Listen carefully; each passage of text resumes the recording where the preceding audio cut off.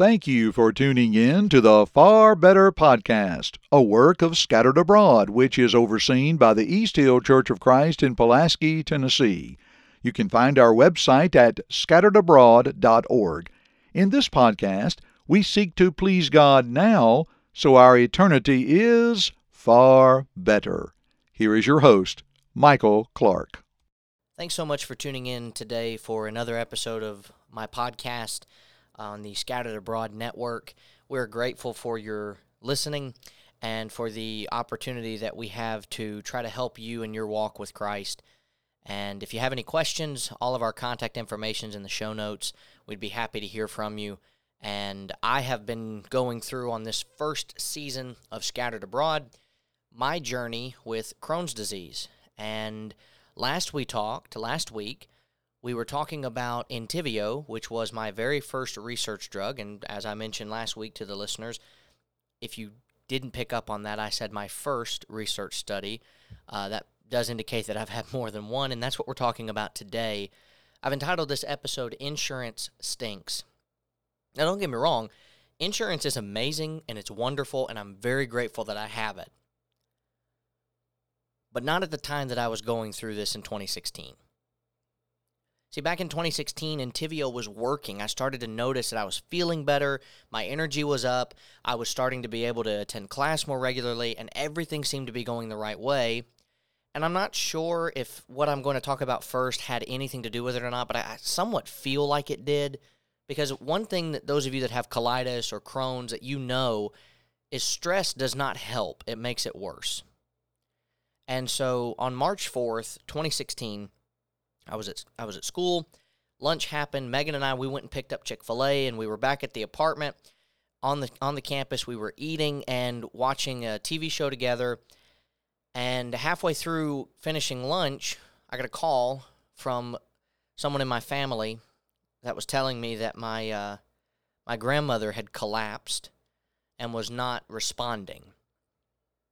And, of course, you hear that, and though my grandmother was an older woman, you're never ready for something like that to happen. And so you immediately go into panic mode, right?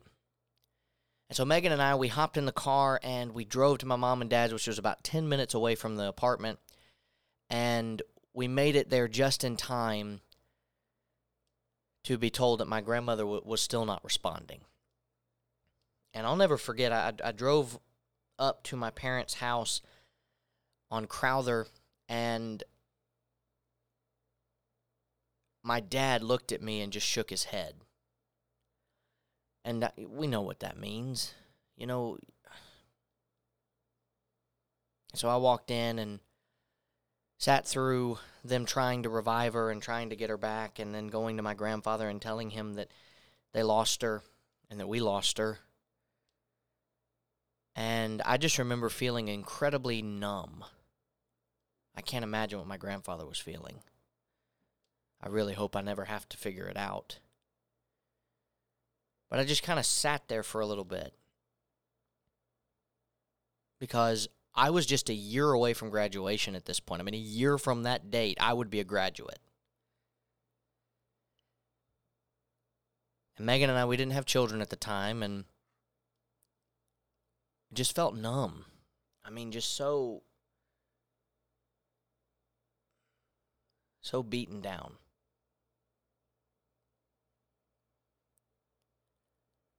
And we had the funeral on March 8th. And I got a letter from my insurance company when we got back from the graveside that said, we are not going to cover your insurance. The insurance is not going to cover your medication, Entyvio. Remember, I told you it was a $25,000 infusion. I mean, I can't really blame them for not wanting to cover it, but at the same time, I mean, the whole purpose of insurance is to have help in situations like that. I mean, my body rejects itself. I need help. And so I remember just kind of sitting there, and I called my research coordinator, and I read the letter to her, and she scheduled me to come in, and Dr. Eunice and I were talking about what we needed to do, And he said, okay, well, let's put in a claim for a lesser medication and just see what happens. And so we did, and again, the research study was informed through my insurance that they wouldn't cover it. And so eventually he said, look, they're not going to give you this until you try the least amount of medication possible and it shows that it doesn't work. And so I was back to square one. I was, again, sick without help, and I went 3 months without an infusion because they couldn't cover it. I mean, if I went, I was going to owe $25,000. And so they put me on a steroid to try to help, and finally, a really wonderful program. I mean, I love Entyvio. Entyvio did nothing wrong. Entyvio Connect was an incredible program for me. It gave me my infusion again. I was able to enroll, and Takeda, the company who oversees that drug, was approving my acceptance into that program, and so I was able to go in August for the first time in months and start to get the drug again.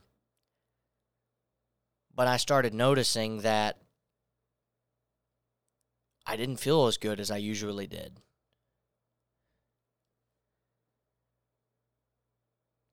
I would get home, and normally after an infusion, Megan and I, we would go out to eat because I would have an appetite for the first time in months. And I would just enjoy getting to eat, and we'd go eat with Tate and Kayla, our really good buddies. They had graduated at this point. But I'd come home and I'd tell Megan, I don't feel like I normally do after an infusion. And so I'd go to the doctor after my second infusion in, I guess it was October. And I told the doctor, I said, hey, I'm not really feeling great after these like I used to. And he said, okay, we'll do blood work, which of course I hated. And so they took some blood and they checked the levels of that drug in my system to see how high they were, if it was being effective anymore. And I was told in November that the drug was no longer working. You see, the 3 months that I was out of commission with that drug because the insurance refused to cover it, my body built up antibodies to it. And so when they were infusing me, it was, really no different than giving saline. Because the moment my antibodies saw the drug, it destroyed it.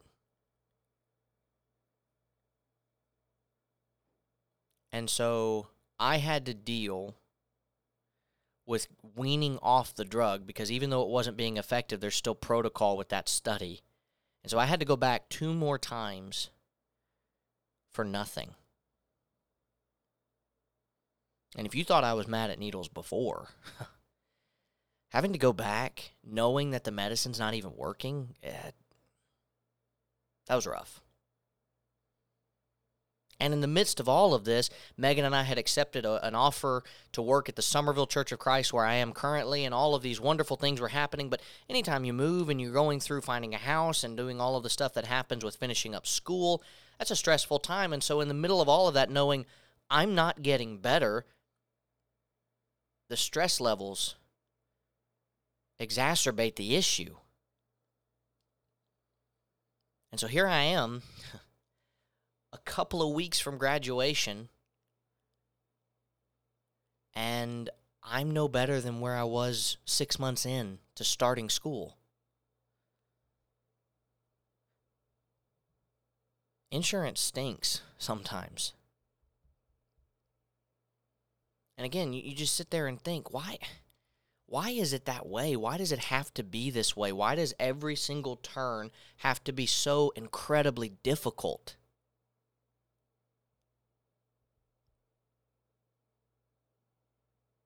I don't know. It's been 5 years. I still can't tell you.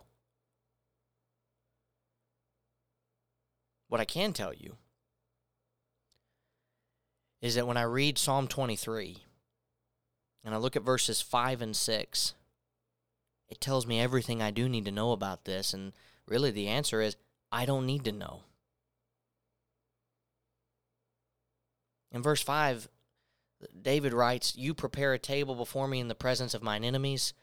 You anoint my head with oil. My cup runs over.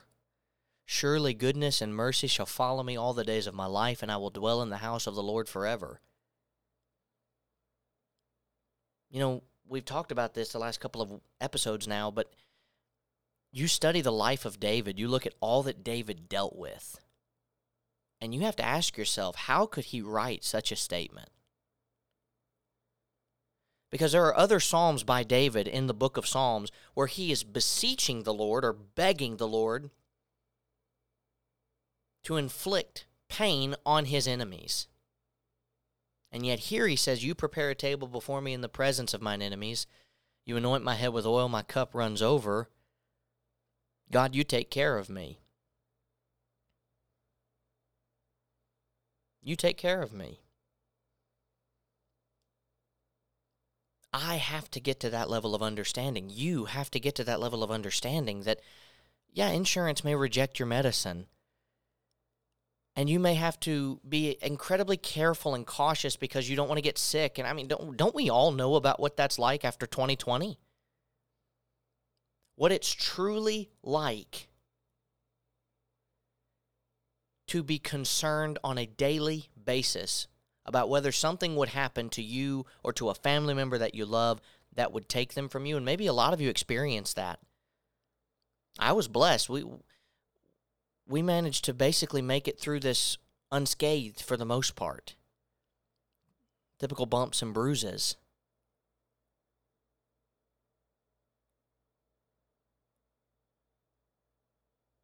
But even if something had happened, God will take care of me. He'll take care of my family. If I had died, he would have taken care of my family. My wife wouldn't have had any needs. I know the congregation here would take care of her. I know my families would have taken care of her.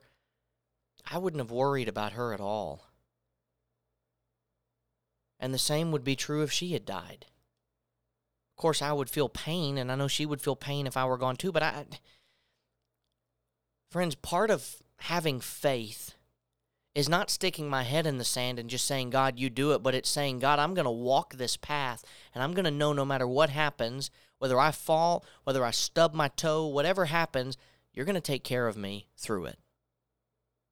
And if I die on this path, your angels are going to come and bring me back to you, which is the whole purpose of this podcast. Philippians 1:23, to be with the Lord is far better. Despite my circumstance with insurance rejecting me and building up the antibodies to the one drug, the one semblance of hope I had at this point that was going to make me healthy, I made it through that.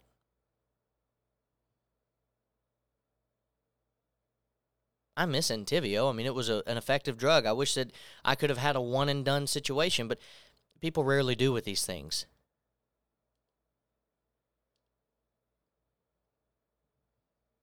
There's so much that's happened through the last 4 or 5 years almost that have been rough.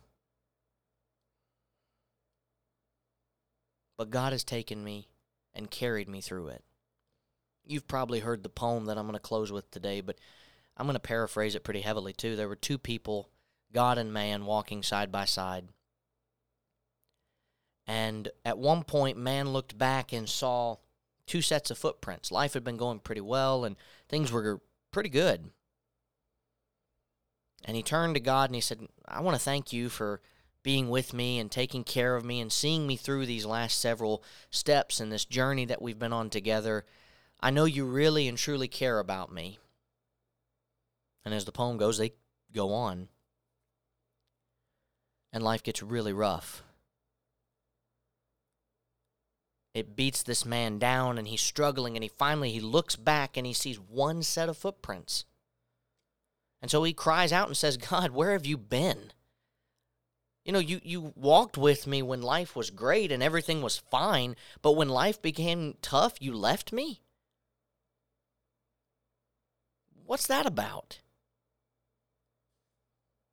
And God replied, Son,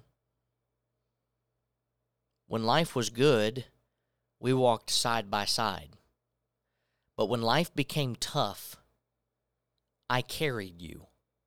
Those aren't your footprints, they're mine. And while that poem is a fictional story of God and man physically walking side by side, the message and meaning of it is true, that no matter what happens in life, God will provide, God will take care of you, and He will see you through. And so live for Him right now so our eternity can be far better. Next week, we're going to talk about my second research study, getting on filgotinib, and so I hope you tune in then. It'll be a good episode for you to listen to. Pretty good stories coming up. But thank you so much, and don't forget to listen to the other podcasts we have, our joint podcast, which comes out on the first Sunday of every month, our other podcasts that run every day of the week. We've got something for you. Please tune in and listen next week. Thank you for listening to this podcast from the Scattered Abroad Network. If you would like to email us, you can do so at thescatteredabroadnetwork@gmail.com. That's thescatteredabroadnetwork@gmail.com. Remember, you can check the show notes below for all of our social media platform links. Also, don't forget that you can find us on all major podcast platforms, and please leave us a rating or review. We hope and pray that this has helped you grow closer to Christ even though we are scattered abroad. May God bless you.